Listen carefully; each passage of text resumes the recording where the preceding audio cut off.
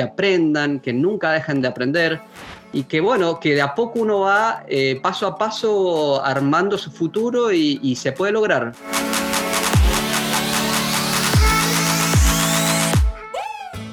Para The Millennial Way Show, yo soy Ismael Treviño. Bienvenidos a un nuevo episodio podcast. Empezamos. El 18 de febrero, la NASA comenzó una nueva épica exploración del planeta Marte con el aterrizaje de su nuevo robot rover, Mars 2020, llamado Perseverance. Es el primer robot rover en aterrizar en el Planeta Rojo desde el año 2012 y el más ambicioso hasta la fecha. Este robot, del tamaño de una camioneta, explorará Marte en busca de signos de vida antigua, tomará muestras de rocas y sedimentos marcianos que luego serán devueltos a la Tierra en el futuro. Estudiará también la geología y el clima del planeta y allanará el camino para la exploración humana más allá de la Luna. También captará los primeros sonidos de Marte. Sabremos finalmente cómo suena Marte. Todos estos proyectos y mucho más estarán sucediendo en esta gran misión. This is the most amazing thing. This is what NASA does. This is what we can do as a country.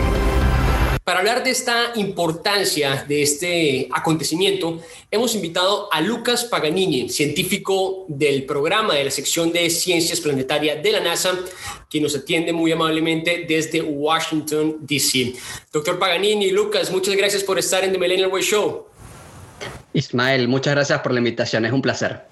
Lucas, Perseverance es el primer rover en aterrizar en Marte luego del Curiosity en el año 2012. ¿Qué tiene de especial este nuevo robot, este nuevo rover, a diferencia del Curiosity?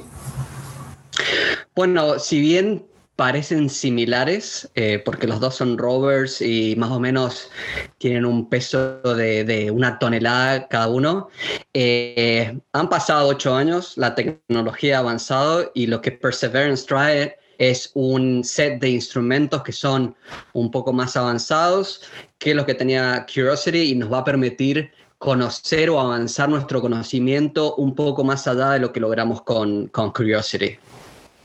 Perseverance aterriza, entiendo, en el cráter Jezero, un lugar que los científicos, ustedes, creen que fue un lago en la antigüedad. ¿Qué estudiará allí este rover y qué nos puedes contar de este lugar? Así es, hay 2 desafíos técnicos que conlleva aterrizar en Jezero.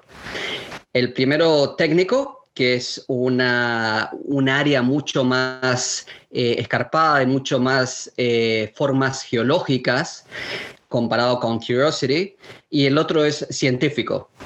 En cuanto a en lo técnico, se van a probar nuevas tecnologías.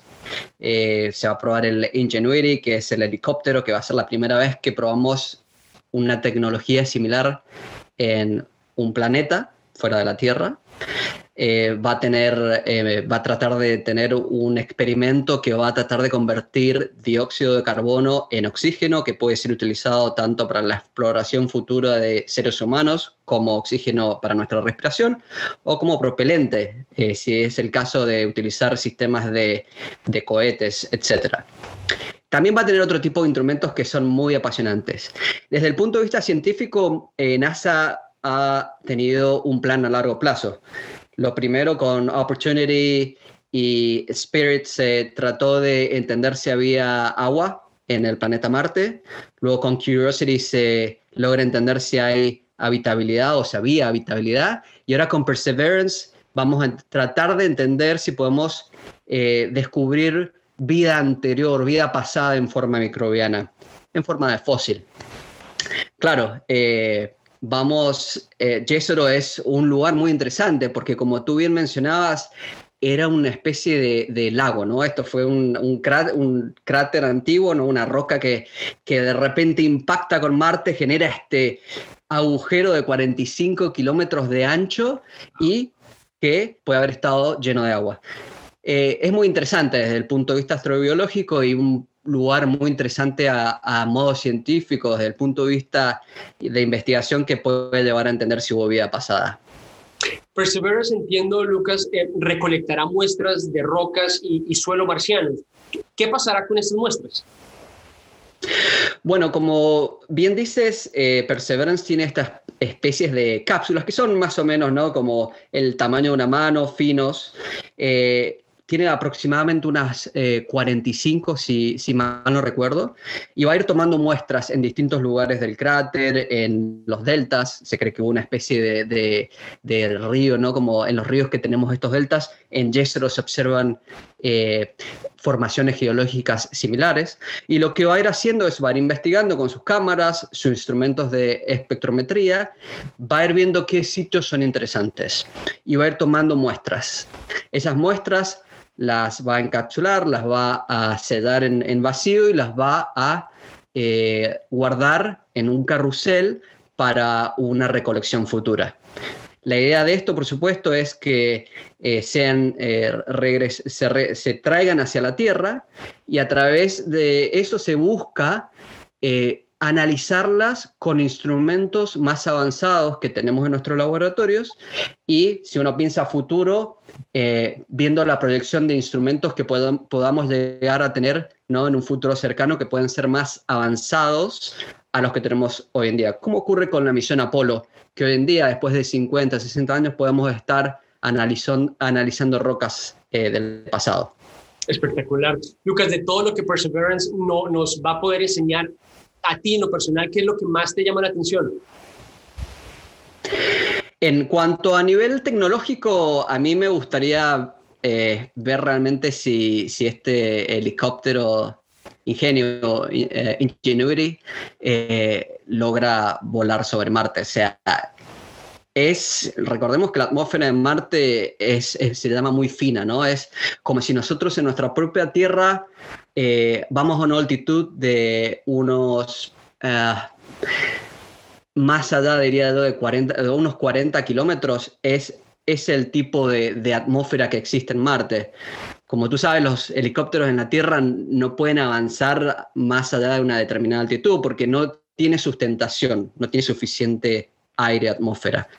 En Marte, bueno, a través de generando este pequeño helicóptero que pesa unos 2 kilogramos, se va a intentar volar. Si lo logramos, vamos a lograr una nueva forma de investigar otro tipo de otros planetas más allá de la Tierra.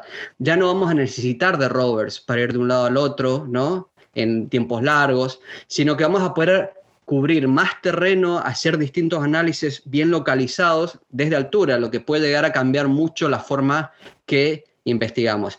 Y también hay otros experimentos como MAXI, que busca transformar el dióxido de carbono que existe en la atmósfera de Marte y transformarlo en oxígeno. Eso es muy importante porque se puede utilizar tanto para los seres humanos como respiración, si hay algún tipo de exploración humana con astronautas, o también se puede utilizar como propelente en el caso de que se quiera hacer otro tipo de exploración robótica y se necesite ese tipo de combustible. A nivel científico, y me gustaría saber si hay o si hubo, en el caso de Marte, vida más allá de la Tierra. Y Marte, recordemos que hace 3.500 millones de años atrás era un mundo habitable. Había agua, habían volcanes, habían nubes, habían, me imagino, relámpagos. O sea, todas las condiciones básicas para que haya habido esa chispa que haya generado vida simple, vida microbiana. Así que eso es lo que busca Perseverance, tratar de descubrir ese tipo de vida del pasado, ¿no? Gracias a Perseverance, Lucas, entiendo que vamos a poder escuchar cómo suena Marte por primera vez. ¿Qué es lo que más te emociona escuchar? Bueno, estaba pensando, ¿no?, el otro día, ¿qué vamos a escuchar, no? Y me imaginaba, supongo que va a ser, me imagino, como colocar un micrófono en algún desierto, como el Sahara o Atacama en Chile, donde se escuchan de repente nubes de polvo, ¿no? O sea, o tormentas de polvo. Supongo que van a haber muchas colisiones de las partículas en el micrófono y eso puede generar esos ruidos, ¿no? También el viento, también la colisión con el micrófono puede generar distintas interacciones. Y supongo que en algún momento, cuando se estén haciendo las pruebas del Ingenuity, vamos a no solo poder ver la prueba, sino que también vamos a escuchar cómo asciende el helicóptero. Así que yo creo que va a ser muy interesante, sin duda. Espectacular. Lucas, ¿cómo prepara esta misión el escenario para futuras misiones humanas a Marte? Bueno, como es una excelente pregunta. Como bien decía, MOXIE es uno de los instrumentos que nos va a tratar de permitir convertir el dióxido de carbono en oxígeno. También tenemos MEDA, que es un instrumento que lo provee la Agencia Espacial Española, que nos va a permitir entender mejor de la meteorología de planeta Marte, que puede ser muy interesante. También entiendo que se llevaron unas especies de telas de distinto tipo para ver cómo la tela reacciona a los distintos, a la radiación ultravioleta que hay en Marte, que es información necesaria para hacer los trajes de los astronautas. Saber cuánto esa radiación afecta los distintos tipos de materiales. Sin duda van a ser distintos instrumentos, todos muy interesantes, que van a ir avanzando y preparándonos para la exploración futura. Lucas, hoy en día los humanos estamos en una carrera espacial, diría que marciana. Por un lado está la NASA con Perseverance, pero también hay otros países bastante activos explorando Marte. ¿Crees que en tu caso particular, crees que si los países se unieran en un esfuerzo común, la exploración espacial o la exploración marciana avanzaría mucho más rápido que cada país empujando por su propio lado? Es una excelente pregunta y en realidad existe la colaboración hoy en día. Como bien decía, por ejemplo, Perseverance mismo tiene instrumentos de Noruega, de España, hay colaboración francesa y me parece excelente que distintas agencias espaciales también tengan sus propios proyectos, ¿no? En el caso de la Agencia Espacial China o las de las agencias espaciales de árabes, que también han logrado sus objetivos. Para mí es excelente porque todas ellas tienen tal vez distintos objetivos y todos se terminan complementando, generan conocimiento y los que nos beneficiamos de todo esto es nosotros como raza humana. Lucas, para terminar, ¿cuál sería ese mensaje clave para esos futuros exploradores, estudiantes de colegio, universidades, jóvenes emprendedores que te están viendo en este momento, no solamente en toda América Latina, sino en Estados Unidos, en Europa, y que sueñan con algún día poder llegar a alguna posición como donde estás tú ahora, en estos proyectos tan fascinantes de la NASA? ¿Cuál sería ese mensaje? Es una excelente pregunta y nada más que decirles que hay muchas oportunidades, que no bajen los brazos, especialmente en tiempos de pandemia donde estamos, ¿no? Encerrados. A pesar de que eso ha limitado ciertas cosas, ha abierto otros mundos, ¿no? A través de la tecnología es que nosotros dos podemos estar hablando. Y así esto también nos permite, pensando en los gente más jóvenes, pueden interactuar más con el mundo exterior, ¿no? Hoy es más fácil aprender otros idiomas. Siempre les recomiendo a los chicos que aprendan idiomas, que aprendan programación. Hay distintos tipos de hackathons y distintos eventos que genera NASA para que el público contribuya, para que los chicos puedan anotarse. Y nada, que estén siempre metidos cuando vayan a la universidad en todo este tipo de proyectos, que aprendan, que nunca dejen de aprender y que bueno, que de a poco uno va paso a paso armando su futuro y se puede lograr. Lo único que hay que siempre tener ganas y fuerza, y hay momentos que uno siempre está abajo, nos pasa a todos, pero siempre vamos para arriba. Así que con toda la fuerza y sin bajar los brazos. Doctor Lucas Paganini, científico del programa de la Sección de Ciencia Planetaria de la NASA, muchísimas gracias por estar en The Millennial Way Show. Ismael, ha sido un placer, un saludo a toda la audiencia y gracias por el contacto. Hasta la próxima, éxitos. Adiós.